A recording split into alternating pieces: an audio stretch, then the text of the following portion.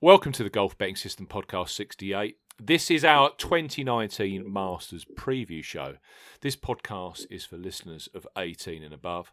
I'm Steve Bamford, PGA Tour previewer at Golf Betting System, and with me we have European Tour expert Paul Williams and returning resident podcast pundit, that's a mouthful, Barry O'Hanrahan. Good afternoon, gentlemen. Afternoon, guys. All right, guys, afternoon. How are we all? Yeah, very good. Freezing. Very good. After your few months in Dubai, Barry, I expect it feels like the Arctic back over in Ireland now, doesn't it? I'm wearing every bit of clothing I own. It's I left Dubai on Sunday. It was 36 degrees Celsius for those listening in the Fahrenheit world, and here today it feels about 1 or 2. So not great. I think they call it cold shock. Yeah. Which let's hope our bets don't suffer from that. Yeah. No. They usually do. Could do with some hot bets, couldn't we? Golfbettingsystem.co.uk is our website. Naturally, we're available on social media. You can join our Golf Betting System Facebook group. The link is available in the podcast description box. You can follow us on Twitter. I'm at Bamford Golf. Paul is at Golf Betting. Barry is at A Good Talk Golf. Look out for the Golf Betting System YouTube channel where I present the Golf Betting Show every week. That will be out next week for the Masters. This podcast is available on Podbean, iTunes, Spotify, Audio Boom, and a myriad of different pod channels. It's also carried on the Golf Betting System YouTube channel. Naturally, subscribe and follow the podcast. Now, please take time to rate and review us on iTunes, and naturally, I will read them out at the start of next week's Masters show. So the biggest podcast of the year for us. If you want to have your say and leave your name in the review, we can read it out in the podcast. So just definitely leave your name in the review, and then we'll read out your feedback next week. Our actual pick show, episode 69, will be out on Tuesday, the 9th of April. Yeah, and we're planning to do a DraftKings show. We are. Just to cover the different angles of DraftKings and some lineup thoughts and pick out a little bit of value, I think, at the different tiers. And that should be out, I guess that'll be either late Tuesday or probably more likely Wednesday morning next week, I thought. Yeah. Little slightly less time pressure on the DraftKings side, because clearly if you've got a player whose price is being slashed, but with DraftKings it's often better just to get yourself in the game and wait for conditions and the like, isn't it, to finalise your team? Yeah, it is. And of course we've got the Millionaire Maker, or Fantasy Golf Millionaire as it's called nowadays on DraftKings, to get stuck into next week, which should be very exciting.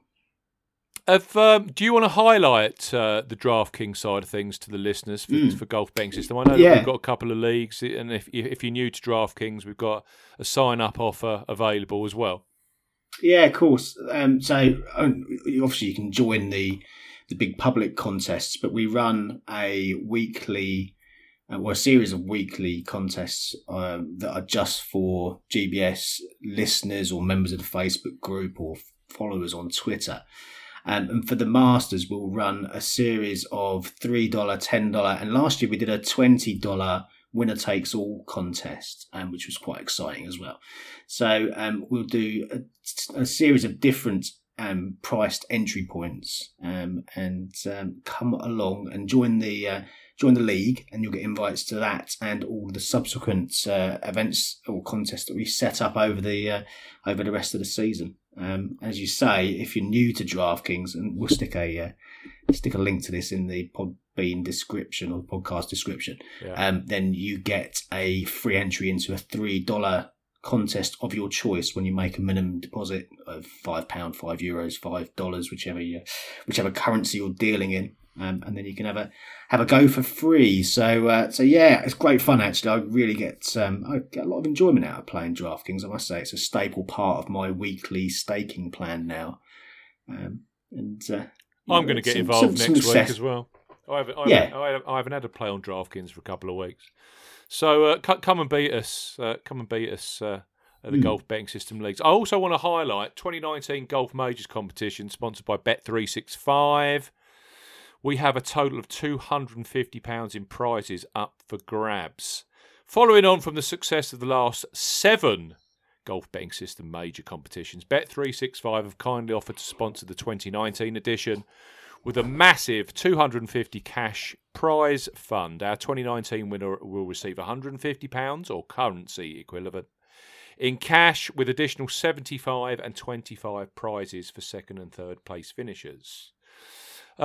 Lots of different ways of entry, but the format is basically we want you to pick a single player for each of the 4 majors anytime before the start of the 2019 Masters and get those 4 names entered into the competition by one of the methods detailed below, which can be Facebook, Twitter or email. I'll put a link through in the description box of the podcast to the terms and conditions and ways of entry. But effectively 4 different players for the 4 majors, and we tot up the cash made by your players across the 4 majors, and the highest dollar earners the 3 players that or 3 entries that get the highest dollar earnings will receive those cash prizes.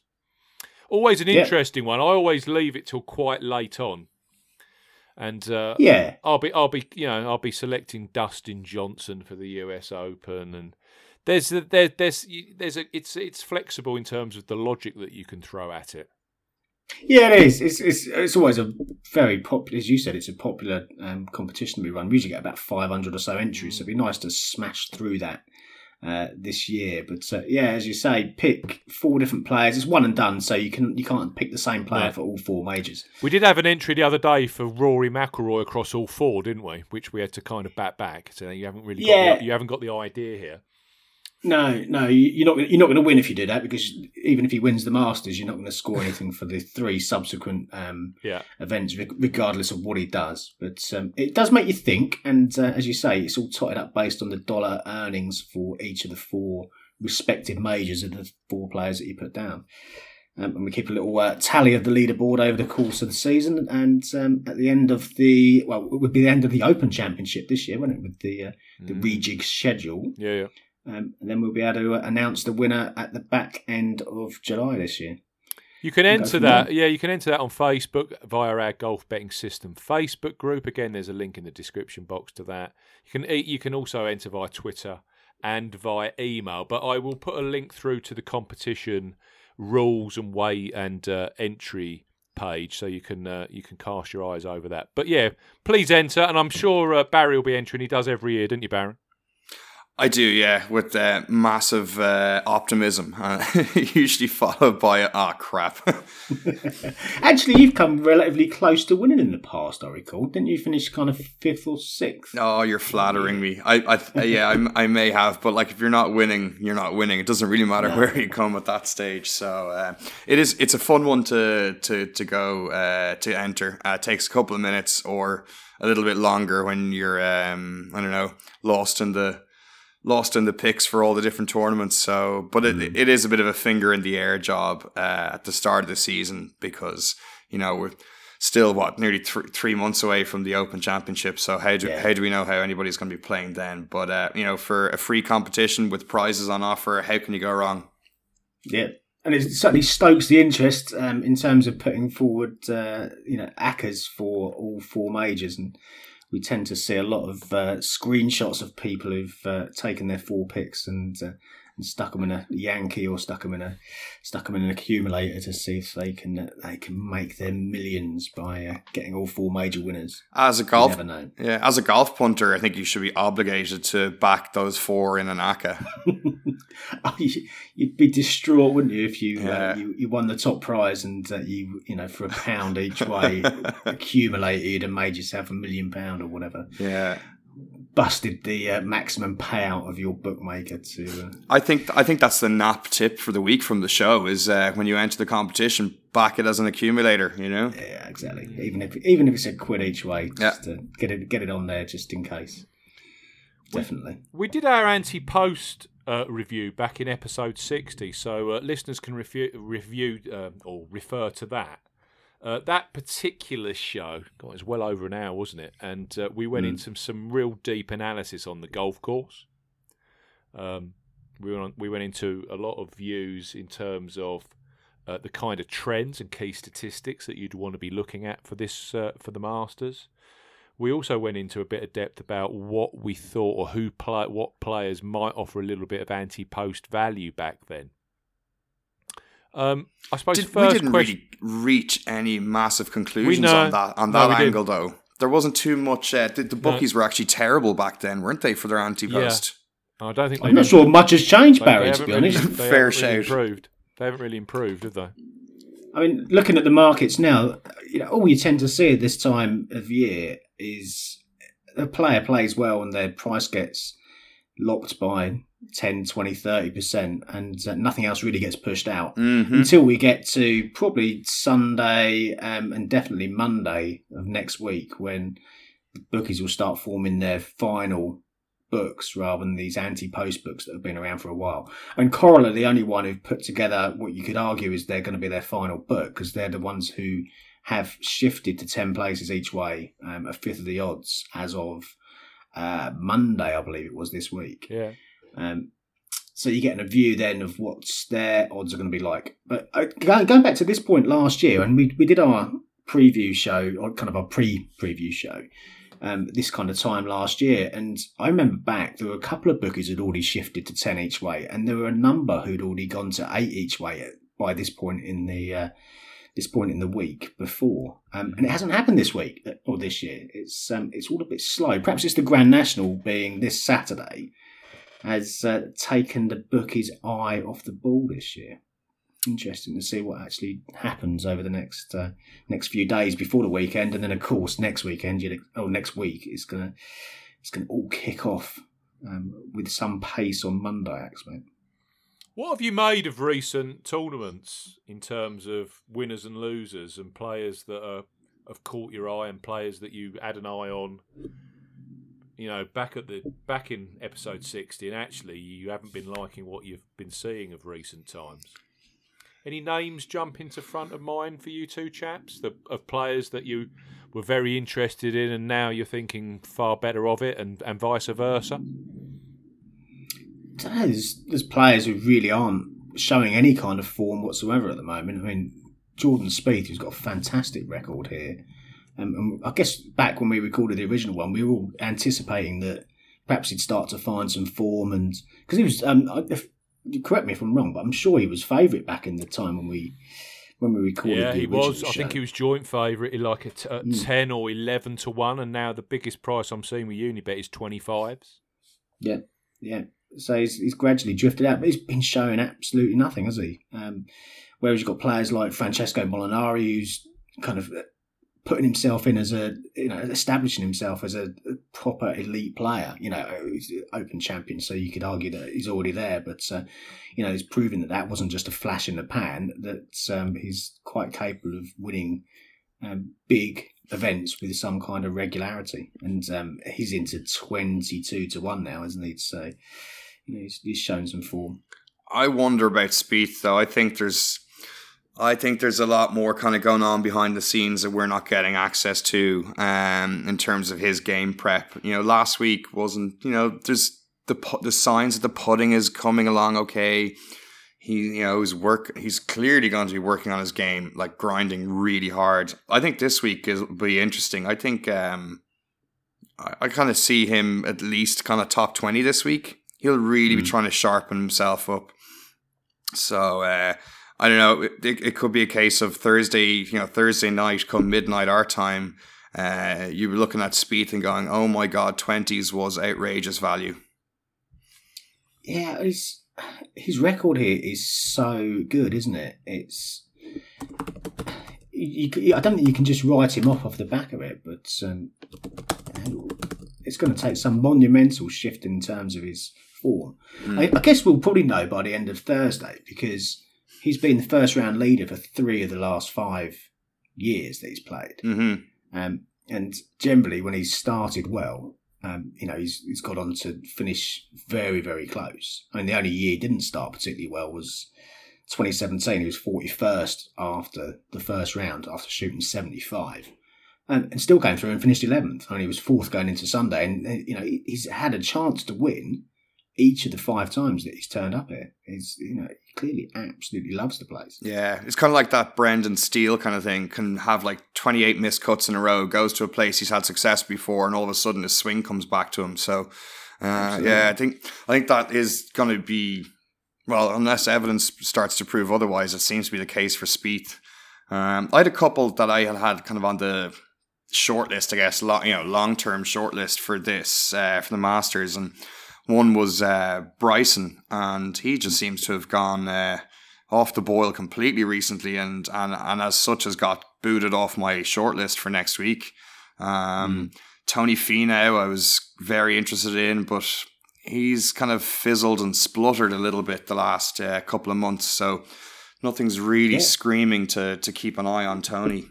There's no top 10s at all for Tony this year so far. It's been a pretty barren year for him. 2019's not been great, and he, given how he performed last year, and we saw the injury that he had with his ankle in the par 3 contest, and he still finished top 10 for the competition, hobbling around.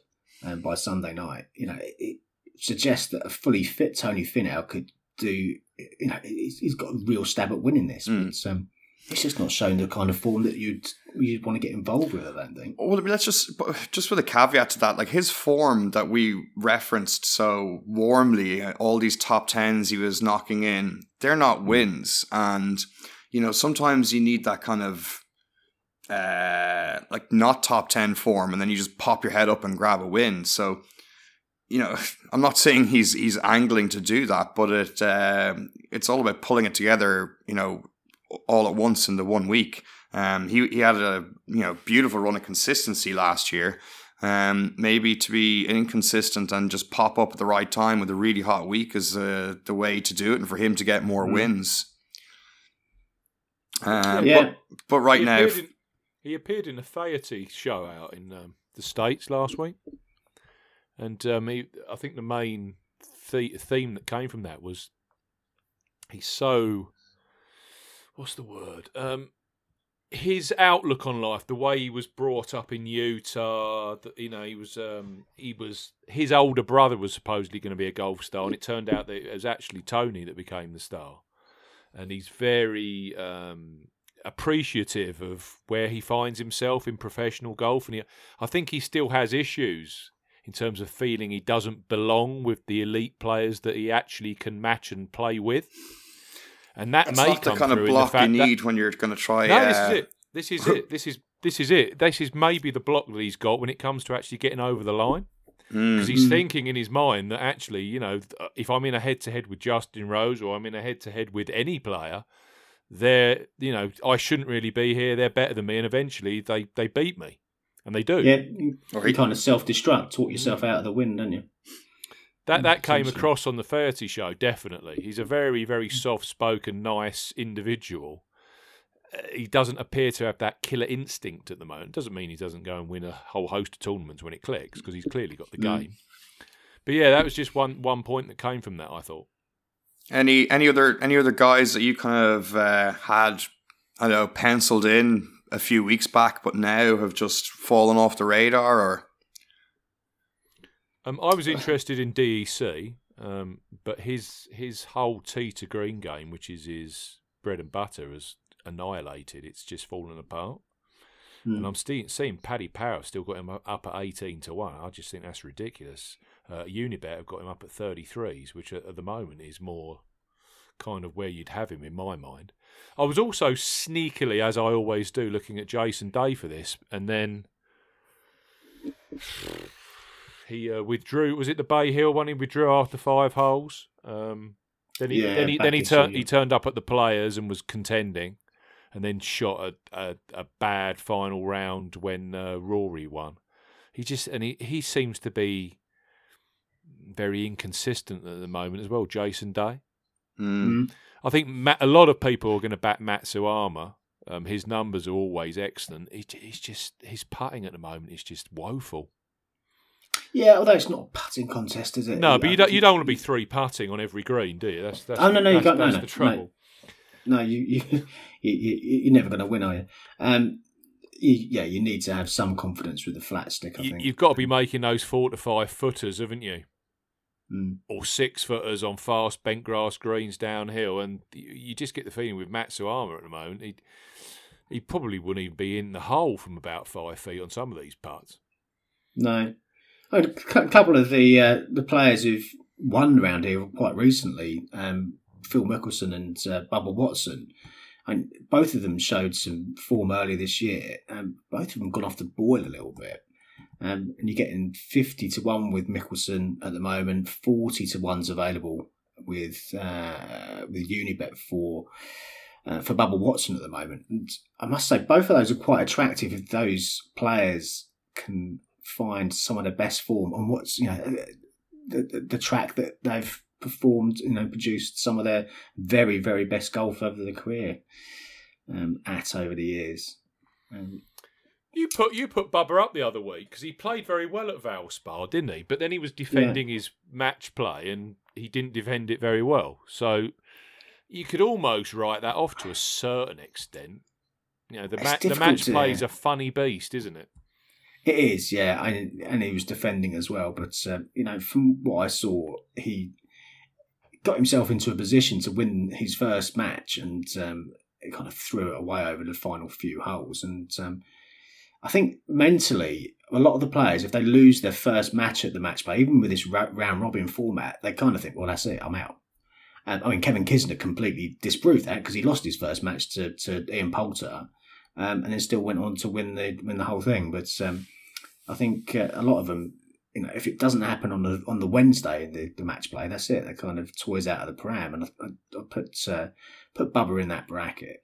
Well, I had speaking of that, I had a pretty juicy bet on Oosthuizen last week, and as soon as I saw he lost his first round match, I went, oh, that's it, that bet's done, and didn't really pay too much attention to it. And then next thing you know, he's into the knockouts and into the quarterfinals. I'm thinking, oh great, he's got a chance. And I think he had it was Kisner he was playing. I think he had him in a good spot at one stage, and Kisner just came on through and won, which was annoying because I was about to get my each way money on Usti if he got through to the semi-finals. So, but he's one that's kind of seems to have put his hand up in the last few weeks. I'm just thinking that angle on what players have kind of come to the fore in the last few weeks, and Usti is one of those, and you see him across the board at 40 to 1. Interesting enough to consider for Augusta. Yeah, he's a tough one because whenever I consider backing him, he tends to have a problem with his back, with some kind of injury. But he's played 6 out of the last 7 weeks, and he's contended in the last couple. So it would kind of suggest that he's in some decent health at the moment, which is one big tick for backing Louis Oosthuizen. But yeah, we've seen it, didn't we? Where was he second to? Was that the Adams? No, it was Bubba Watson, wasn't he? He lost to Bubba in the playoff, didn't he? Back in what year was that? 2012, I'm going to say. Yeah, 2012. The miracle shot from Bubba. That's right. Yeah, absolutely. That was the year we got an albatross, wasn't it? On the par 5. I think the thing with Louis in my mind is he's the kind of guy that I would never back at the Valspar Championship because he just cannot be asked half the time on these PGA Tour events. They just do not interest him. But his record in major championships is phenomenal. He's an enigma. There we go. He's brought us all to silence. Yeah. Yeah. Difficult one. I mean, this, as you guys will know, there's so much talk on Twitter and on social media about the Masters at the moment. I don't know if you guys have picked up anything useful, but I saw a tweet from a guy called Finian McKenna yesterday, which went through some of the trends for winners over the last 10, 20 years. And there's some interesting stuff on there. I'll just read through a few of them because it might kind of help narrow down some of these thought processes.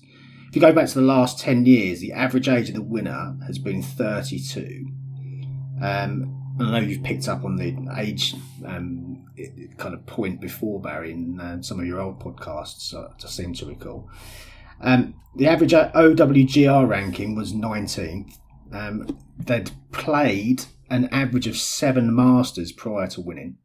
Their best finish was an average of 13th. The best round was an average of 68. Their best season result was an average of 3rd, and their last win came an average 7 months ago, and they had won on average 1 previous major. So when you're kind of working through the players, there's, particularly with the age thing, there's a lot of people who, like me, might be considering someone like Phil Mickelson, but potentially, it doesn't fit into that age bracket where you're going to kind of dig out the winner. I don't think. If you looked at that age bracket for the Open Championship, it would be older than that. Oh, absolutely, yeah. You've had a lot of 40-plus winners of the Open. I think an Open requires a different level of golf experience and wider golf experience to master, particularly when it's a tough event and there's conditions and situations to try and overcome. Go back to Darren Clarke's win. That was a real case in point. When it's the horrible conditions, you're going to get a player who can mentally manage their way through that. The Masters is a bit different because it tends to be quite consistent, doesn't it, in terms of how it plays and how difficult it is. It doesn't vary that much. Everyone knows the course. Everyone has seen the course. If not played it from a player perspective, they've seen it on TV countless times. So I think it kind of gives it. You end up with a different kind of winner out of the back of that. And go some of the other trends you put up there. 14 of the last 20 winners were in the top 20 of the OWGR when they won. They raised 34 under, so 14 of the last 20. And they'd played an average of 4, or they'd played at least 4 Masters tournaments over the years. So, we've often talked about the debutants struggling here, and I guess that's, with the exception of Jordan Spieth, you don't tend to get debutants who really get himself in with a chance of winning. You'll go back to Fuzzy Zeller, I think, haven't you, for the last debutant winner of the Masters. Oh, Fuzzy.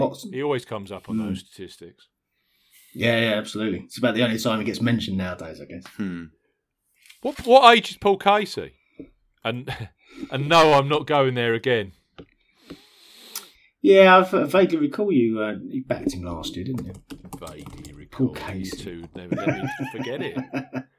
I know of various people out there that are going to actually back him again this week as well. Good job. Can they just please send the money to us? Be fun. Casey's 41 now. Looking good for 41. Looking good for 41. Oh, yeah. Yes. Very good. I can't. He's, to be fair, I tipped him at 18-1 last year. My God, that's one of the biggest mistakes of my life. Dear, oh dear. Do you know going back to Bubba Watson and Bubba's form, when he won this in 2012, he'd had 3 top 10 finishes, and you get the feeling with Bubba, he's kind of brick on the back of the head obvious when he's going to do things. Fifth in Scottsdale, 2nd in the WGC that year in Doral, and he was 4th at Bay Hill. When he won it in 2014, he'd won at Riviera. Well, he does that every year. But 2nd in Scottsdale, 2nd again in that WGC at Doral. He's not anywhere at that kind of level at the moment, is he? No. And even last year, he got in the places at 16-1, believe it or not. And he'd already had 2 wins, hadn't he? He'd won the World Match Play and he'd won at Riviera. Yeah. So if there was a year he was going to win it, it was probably last year. Yeah, although, as you say, if you can disregard the performance at the match play, and I think that there are some mitigating circumstances there, then 4th place at the Valspar prior to that, that's not bad form. It's not. But prior to that, there hasn't been a great deal. I mean, No, 4th in Phoenix, yeah, that's... Did I see him at 100 and some odd in bogey avoidance this season? Yeah, there's some aspects of his game that aren't quite there. 104th. Generally, you want to see Bubba absolutely smashing every single green in regulation or there or thereabouts, and then you can infer that his game's in a backable kind of state. It's 104th in bogey avoidance and par 4 birdie or better. My absolute go-to. 151st. It's not selling it to me. An interest. You look at him. First in 2012, first in 2014, fifth in 2018. He doesn't do odd numbers. No. So yeah, I don't think Bubba's going to be on my tip list. It has to be said. And believe me, if I could have seen something, I would have done. Well, I put a poll out on the Facebook group earlier just to get a view of single question: who is going to, regardless of price, who's going to win the Masters? And Bubba was the 1, 2, 3, 4, 5. He was the 9th most popular pick, so quite a way down. Even given his record here, that was clearly people aren't siding with him. Who do you think was the very top of that poll? There's three players tied at the top. Actually, well, Rory McIlroy will be one. Yeah. Tiger? Justin Rose? Rory McIlroy, Justin Rose, and one other. Not Tiger Woods.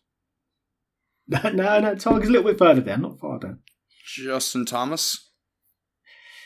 No, not a great deal of love for JT, actually. No, it was Francesco Molinari was the third person to be picked from all of our Facebook group readers. So Rory McIlroy, Justin Rose, Francesco Molinari tied at the top as of right now. I'm just looking at the poll live.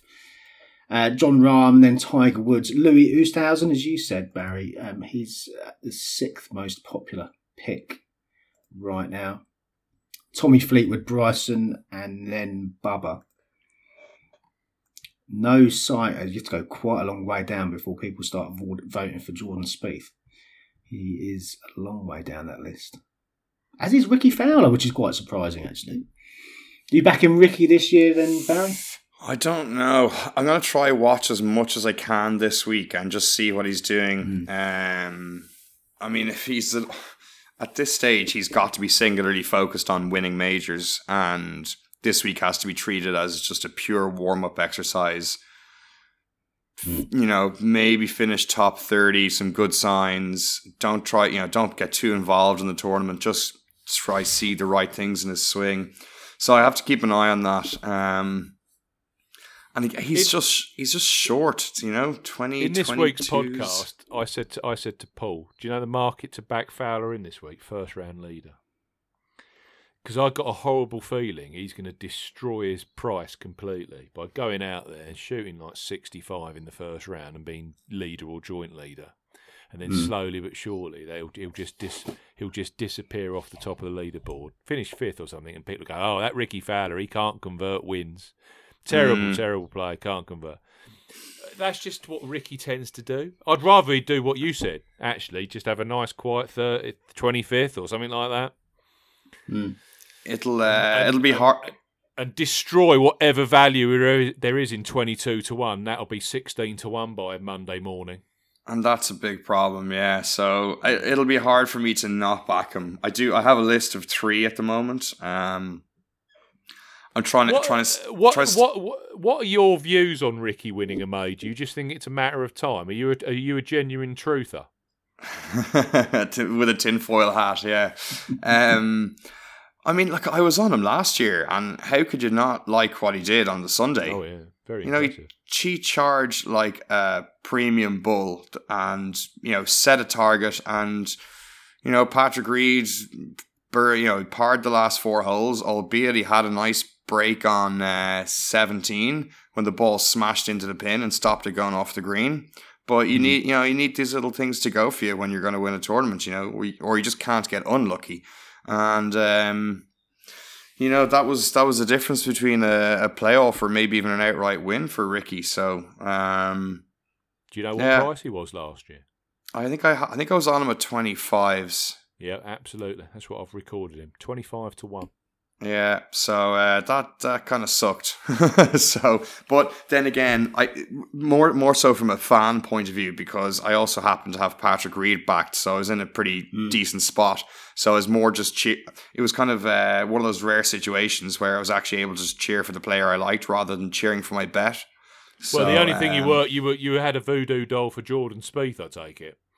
Yeah, well, I didn't see. The thing was, my upside on Ricky was a bit bigger than Patrick Reed, so that really helped me cheer. So, yeah, I don't know. It's gonna be hard. I mean, my big fancy this year is Rory, but that is just devastating. That his price is at best 7-1. He's so short, isn't he? But he's, this year sets up as such a massive opportunity. We've seen him kind of being on the brink of some great form, and then clearly got the win, and a big win at that at Sawgrass, and it's got to be great preparation for this. And quite rightly, he's been put in his favourite, and quite rightly, he's been cut 7-1. What can we expect that to turn into next week when the bookies put their final books out? Are they going to get close to 10-1 for him? Don't know. It's that's really. I mean. But all the key stats that that you guys have identified from over the years at Augusta, like distance to apex, par 4 scoring, par 4 birdie or better, going for the green. I mean, add into that, Rory's brilliant across those stats. Add into that he's actually putting okay this season. It's a lethal combination for Augusta. Yeah. So it's just so hard to. I mean. Give me a choice now between Ricky at 7 and Dustin Johnson at 10s. Not Ricky, Rory at 7s and Dusty at 10s. I'm taking Rory. Yeah. Yeah, no, I agree. I think he's got a better chance of winning. And it's funny looking down the list there. You've got Tiger. Tiger's doing a lot of good stuff. Is he worth the bet? He could well be. I expect him to top 10. But people just the next few, Justin Rose, Justin Thomas, John Rahm, Ricky Fowler, there's been some flashes of good stuff from them, but nobody's really. Rahm has probably been the one that's kind of poked his head up the most, I'd say, this season. On a more regular, on a more regular basis. But Brooks Koepka, you're going down again. Molinari obviously in great form, can't dispute his claims for it. Spieth, we've done Spieth already. Casey, not touching that with your money. Brooks Koepka's gone off the boil. Tommy Fleetwood seems to be kind of flopping around a little bit. Bryson's gone. Jason Day's injured, on and off, and inconsistent. Hideki, putting. Bubba Watson, gone. So you could. It's as opposed to like other years. This feels like a year I can start kind of knocking off a lot of those big names. That's just my own feelings on it, and maybe maybe I'm making the case for this because I have a couple of fancies that are a bit further outside or the 60 and 80-1 zone. So maybe that's why I'm knocking off these big names or making reasons that I shouldn't back them. But I'm seeing holes in a lot of games. But linking into that, I'll just read these out. I mean, people that listen to episode 60, I'll recap. Reed 55-1, Garcia 45-1, Willett 66s. Jordan Spieth was 12-1 in 2015, but Watson 28-1 2014, Scott 28s, Watson 55s, Charles Schwartzel 90-1. Knocking off big names doesn't seem to be a bad spot to be in, Barry. Based upon those winning prices and where those players were in the betting market the year they won. I don't think it's a bad thing to do. I think if you could get 10-1 against Rory McIlroy with 10 places each. I know I'm living in dream world. 10-1 with 10 places each way. If you look at his current form, 5th, 4th, 2nd, 6th, 1st, 9th. His last 5 attempts at Augusta, 8th, 4th, 10th, 7th, 5th. Yeah, you just put all the money on him, Absolutely. If you could get 10-1, 10 places each way, then it would just be an all-in job, I think. And if he gets a place, you get 50% profit on the week. If he wins, then happy days. The fact is, I don't think we're going to get 10-1 with 10 places each way. You might get 10-1 with 7, maybe, on Monday, or 9-1 with 7, something like that. We'll have to wait and see. It'll be intriguing to see how he is priced in the final markets and what kind of stance some of the bookies make, because I get the feeling some of the tipsters will go down that kind of route and just go very heavily top end Rory McIlroy, maybe a couple of players a bit further down the list, in case that trend that Steve just read out is continued, and you kind of get the players who are mid-priced who come through and actually win at the end of the day. There could still be some mental baggage there with Rory, not necessarily from the events where he hasn't converted recently, because I think the Players' Championship win will have galvanised him in that respect. But certainly with the chances that he's had at Augusta over the years and hasn't converted. So this is why it's always a challenge and why it's always an interesting thing to try and work out. You could probably say that this is the best form Rory's ever gone into Augusta with, in terms of consistency and skill sets across his game. It's he's got a great shot. Yeah, and I can't disagree. And you mentioned a minute ago the kind of key stats that Steve's pulled out in his preview article, which is available on the site. And again, I think we could link to it from the description. Yeah. I've broken the field down. I did a little bit of number crunching before we came on. So starting with the field as it is of 86 players. You've done my work for me. I don't need to do anything over the weekend now. Fantastic. Well, give me the list then. Yeah, I'll get you down to your final selection. Yeah, please. So if you start with 86, your first point in your preview was that you need to have some decent recent form. So since 2011, every player, every winner had at least one top 10 finish in that season to date, or that year to date. Yeah, for American listeners, that doesn't need to be on the PGA Tour either. That could be on the European Tour. So bear that in mind. Absolutely, yeah.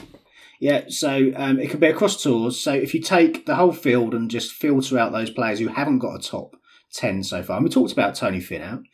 He's one of the ones who drops out at this point. Patrick Reed, defending champion, gone. Yeah, Webb Simpson, Alex Noren's not been playing particularly well, has he? Yeah. Nope. You lose Jordan at this point. Carl Stanley, who has been playing some pretty poor stuff recently. Yeah. Danny Willett, who won the DP World Tour Championship at the back end of last year. Yeah. There's a lot that drop out at that point. How many drop out? You cut yourself down to 51 at that point, so you lose 35. Right, that's a good start. Get rid of anybody over 40. Well, yeah, we'll get to that point right at the end, Barry, because that's one of the subjective points, I think. Since 2002, everyone who's won has been in the top 70 of the OWGR. So that lops off another 3, Charles Schwartz, Adam Long, and Vijay Singh, who's been showing some good form, actually, Vijay, hasn't he? Now, you mentioned a second ago about the distance to apex. And if you go for top 75 distance to apex and top 75 in going for the green, and anyone who's not inside that mark gets dropped out at that point. So you lose people like Grace, Casey, Afi Barnett. Louis goes at that point. Francesco does go from the going for green. Yeah, Tiger goes at this point. Louis goes. Barry, unfortunately, at this point. Matt Kuchar goes at this point. Yeah. So I think Kuchar is going to be an interesting and quite a popular pick this week at 50 to 1. He is DraftKings chalk next week at $7,900. That is a bargain. Yeah. Yes, Kevin Kisner's another one who caught the eye with a very low DraftKings. But as I value. said to you in the podcast this week, the difference with Kuchar is Kuchar knows how to get around this place. If you look at his form. Yeah. 3rd in 2012, 8th, 5th, 4th in 2017. So even though he hasn't got the raw materials to win it, he's certainly got the raw materials to place or to bring in a nice haul of DraftKings points. Yeah, exactly. Again, if you've got 50 to 1 in 10 places. 50 to 1 on Kuchar. Wow. It's tempting. Go on. Indeed. So you're down to 30 by the time you've taken out anyone who's not in the top 75 from distance to apex and going for green. Now, debutants we touched on. I don't think a debutant's going to win this. And if we're looking for the winner, then you need to lose people like Keith Mitchell, Lucas Bergard, who played really well last week in the match play. Matt Wallace, who's I think at some point in his career, Matt Wallace is going to get very, very close to winning a major. Eddie Pepperell, was he second, third, fourth, wherever he finished at at the Open and the Players, he did well, yeah. So those guys disappear at that point. So you're down to 25, and then your killer stat, Steve, the killer stat that you've picked out, this par 4 birdie or better stat, right now as it stands, you would lose anyone who's not in the top 10 for par 4 birdie or better. That would lose Day, Xander, Brooks Koepka, Bryson goes, DJ goes, Rahm goes, Tommy Fleetwood goes, Bubba goes at this point. Sergio goes. You lose a lot of big players at that point to leave a shortlist of just 6 players who fulfil all the criteria up to this point. Can we guess? Yes. You can guess. You go first, Steve. McIlroy, there's one. Yeah. You, Barry, your turn. Justin Thomas. Yeah. That's 2 out of 2, boys. Ricky Fowler. Yep, 3. Patrick Cantlay. Patrick Cantlay still in there at 80 to 1. 4. Yeah. 2 to go, boys. Justin Rose. Yeah, 5. You're going to get a full house if you can get this one, Barry. Oh, this is tough. No, it's not. I'll give you a clue. It's one of my favourites, isn't it? It's Gary Woodland. No. Damn it. It's Phil Mickelson. Yeah, think 40 plus. Phil Mickelson. There you go. So your winner of the Masters is in those 6. So yes, your final 6, if you're going purely by the trends that we've identified so far, reading down in terms of OWGR ranking right now, Justin Rose, Rory McIlroy, Justin Thomas, Ricky Fowler, Patrick Cantlay, and Phil Mickelson. Did you say something about being in the top 20 OWGR? Yes. Now, if you're going to get very anal about it... Well, we're not anal. In certain respects. And the podcast just got marked explicit. Golf analysis. Reed was 24th last year. Yeah, it was. I mean, I've not dropped him off at that point because Cantlay's 21st, Mickelson's 22nd right now. So if you're gonna be absolutely rigid at drawing the line at 20, yes, you get rid of those guys. If you're rigid about players that have got to be kind of this 34 years or younger, then you'd lose Mickelson and Rose at this point. If you're looking at players who've played 4 or more Masters, which has been a trend from 14 of the last 20 Masters winners, you'd lose Justin Thomas and Patrick Cantlay. I mean, the only ones you can't drop out by anything that we've mentioned so far on this podcast are Rory McIlroy and Ricky Fowler. They're the only 2 that have fulfilled absolutely everything that we've discussed to this point. Well, you've made my life at the week. I'm going to phone the missus up, right? We're going to go and do this. We're going to go and have that meal. I've told her I'm working all weekend, and you've just done all the work for me. Thank you, Paul. Or you could pretend you're working remotely, go off and have a Steve weekend. Yeah. Well, she is dragging me to all of these kids' parties, which I've said I can't get to. So yeah, maybe. She doesn't listen to the podcast, nor should she. Yeah, but that list isn't a million miles away from what I had in my head. I personally couldn't back Justin Thomas at the moment. I don't think he's playing well enough. Mm-hmm. I tipped up Mickelson last year and he fell apart on Friday. And that leaves me with 4 there that you're going to have to really surgically go through: McIlroy, Fowler, Rose, and Cantlay. I struggle with a 7-1 shot based upon what we know about the winning prices of players at this. Yeah, I don't think Rose is going to be at a backable price either, potentially. It's 4. Again, it's not going to be a massive amount above 14s, is he, by the time we get to the final? You might get 16 or 18 if you're willing to compromise and go down to 5 places in the quarterly odds. I think that's the only option. With Patrick Cantlay, who I'm sure is garnering a lot of interest from listeners right now, my only downside with Cantlay, and I don't know if this is a showstopper, in my mind, he's never done anything in a major championship. He's placed in World Golf Championships. He placed in Mexico this year, didn't he? Top 7 or 8. Yeah. For me, he's never felt the white heat of a major. This is great. Keep ruining him. Make nobody want to back him, Steve. Well, and if you go, well, you could say the same about Danny Willett, because Danny had only had one appearance here, 51st, blah, blah, blah. But Danny had been right in the heat of battle the previous year, if I remember correctly, at St Andrews at the Open. Wasn't he the 36-hole leader or something like that? So, there's something in there that says, well, he did have major championship pressure experience, and I'm not sure Cantlay's got that. Yeah, but at 66 to 1, who really gives a shit? You might as well throw him in anyway at a point each way. I've always thought Cantlay's the kind of player that likes classical golf courses, and he's a pure ball striker, isn't he? And his scrambling this year is miles better than it has been. Miles better. So Cantlay at the PGA Championship this year. So the last major, he was 12th going into the weekend. So that was probably his. That's not too bad. He's felt something. Yeah, I think going back to Patrick Reed, he had produced his best major finish in the previous PGA Championship. So sometimes it's just that kind of comfort, isn't it? Getting yourself to a level where mentally you can. You can put yourself in a position where you can contend with the top boys. I think you can read certain players, and I remember when Justin Thomas won at Quail Hollow. Bearing in mind that Justin Thomas is a very Bermuda grass positive player and putter. At Firestone the week before, he'd absolutely wiped the floor with it from tee to green. And his finish wasn't brilliant. It was something like 28th. Yeah, I'm just looking at it now. He was 6th for GIR that week, and I think he was something like top 3 for strokes going tee to green the week before he won at the PGA. Yeah. You're just not seeing that from Thomas at the moment. He was 63rd for greens in regulation at the Players a few weeks ago.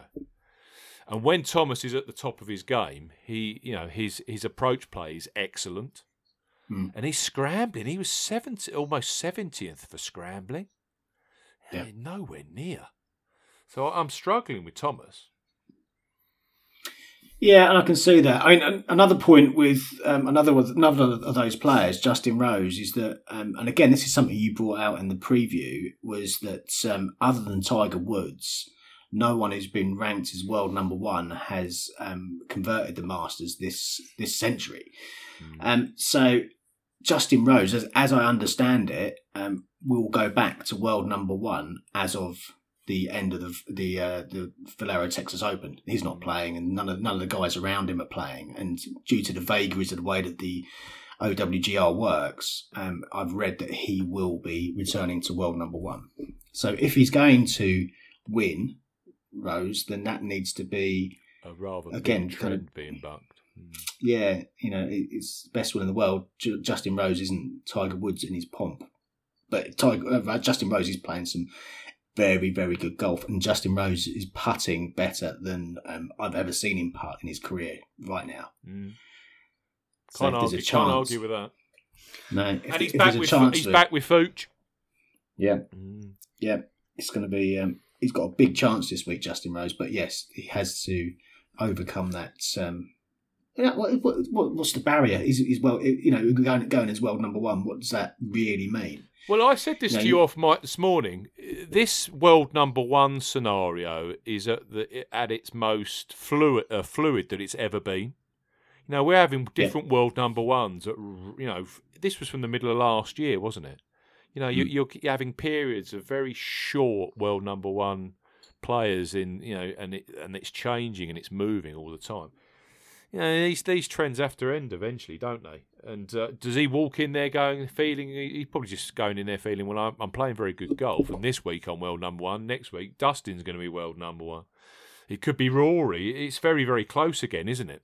Yeah, it is. Yeah. I don't know if that's a mental scenario. No. I'm not convinced it's a reason to contemplate not including someone if you fancy him to win, because I don't. Had he just become world number one, maybe, but Yeah, I know. I think so. What are your views on those 6 then, Barry? Rory, Ricky, Cantlay for me. And I've had Cantlay in my head before this list, and I said it to you guys before the show, so I did have a leg up in the idea of that list. But he, across those things, he ticks a lot of boxes, and he might be missing that little bit of deep major experience in terms of going deep in a particular major into the weekend, but at that price, if I can grab him at 66s with a nice little chunk of like places, like say even 8 places, that makes me very happy to have him on my book.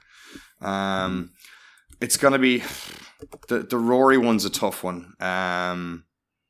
Like you said, if you can get the 10 places 10-1, then it's happy days on unload the bank account. But you're not going to get that in a million years. I know we're not going to get that in a million years. So you might get a sniff of 8s, but I doubt you'll even get that. I wonder if you. I'd say he'd be I wonder 6s. if you get 10. Yeah, I wonder if you get 10-1 as a kind of Wednesday morning a new customer offer or something. Oh yeah, for a $5. Some offer out there. Yeah. But yes, it won't be as Barry said, it won't be a big bet because they would. That's not the way those things work. I wonder if on Wednesday morning you might be able to boost him on Ladbrokes to something approaching 9-1 or something. Mm-hmm. Yeah, and last year William Hill did a series of super boosts for the Masters, so it would be interesting to see if they do that as well.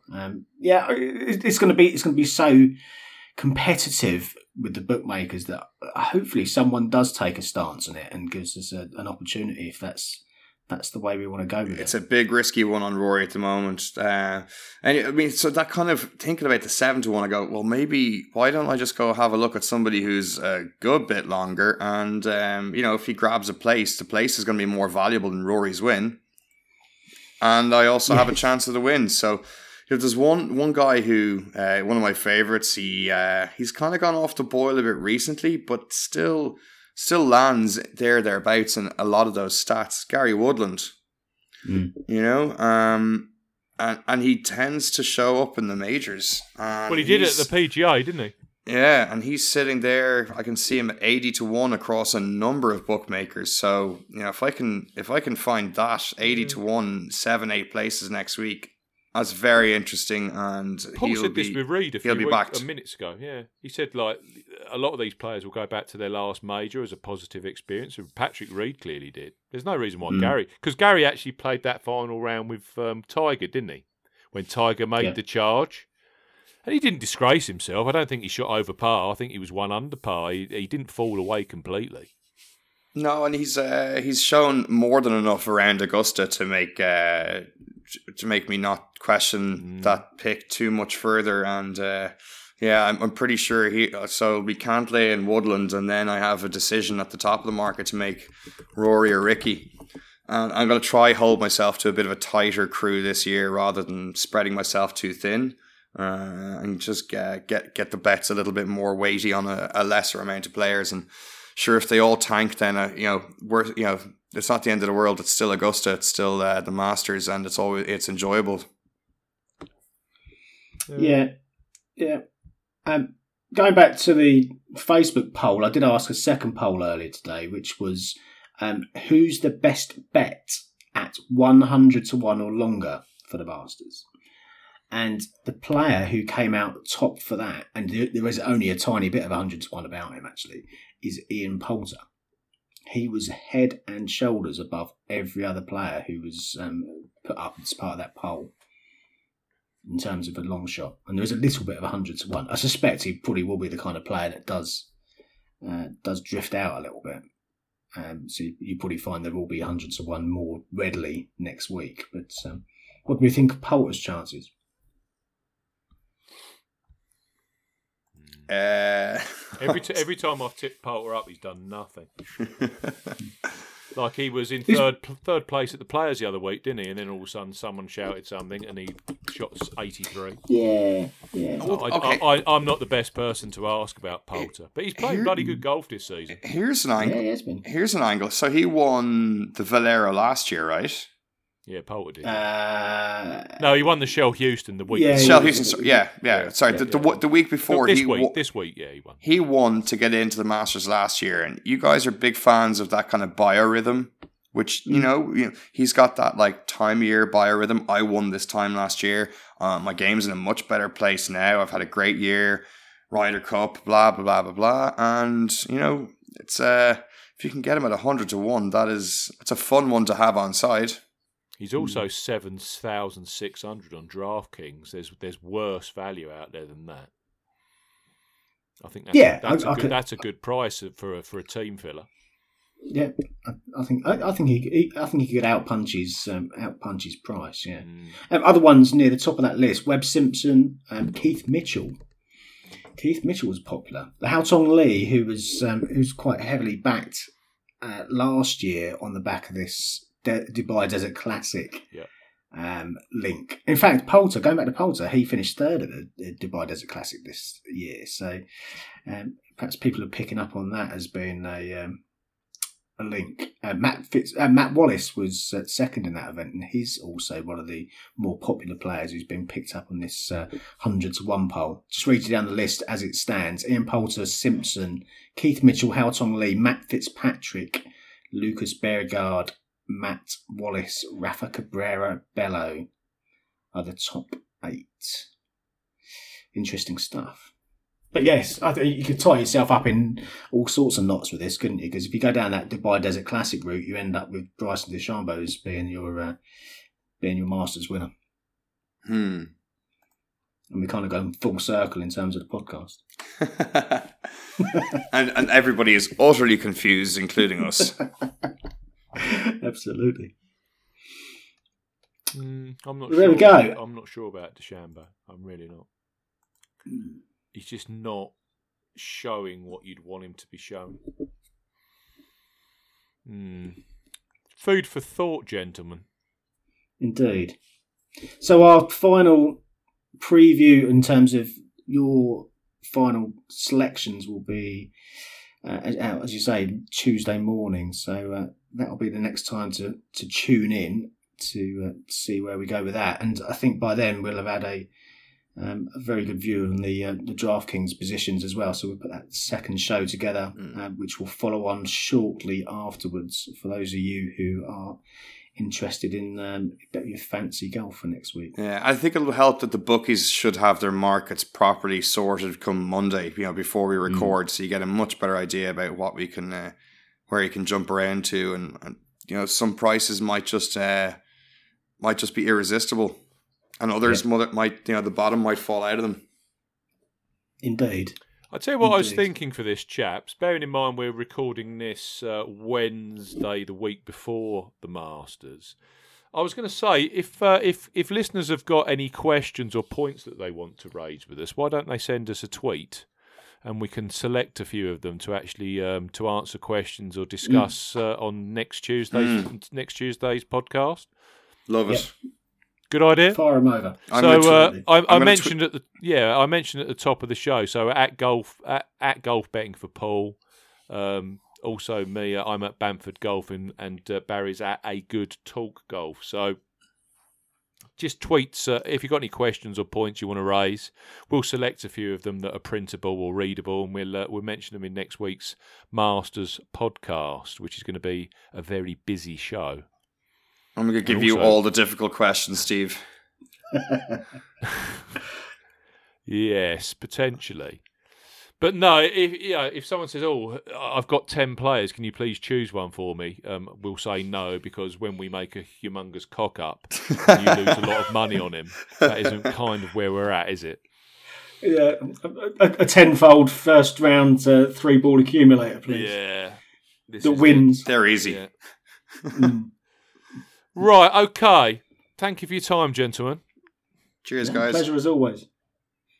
And we're really looking forward to next week's Masters, clearly. As I said, if you've got any questions, anything you want to raise for next week's show, send us a tweet and that'd be fantastic. Also, if you want your name and review read at the start of next week's Masters show, please leave a review and leave your name in the review itself, and we will read them out next week. Thank you for your time. Enjoy your research and study over the next few days before the Masters, and we'll be back next week. Goodbye.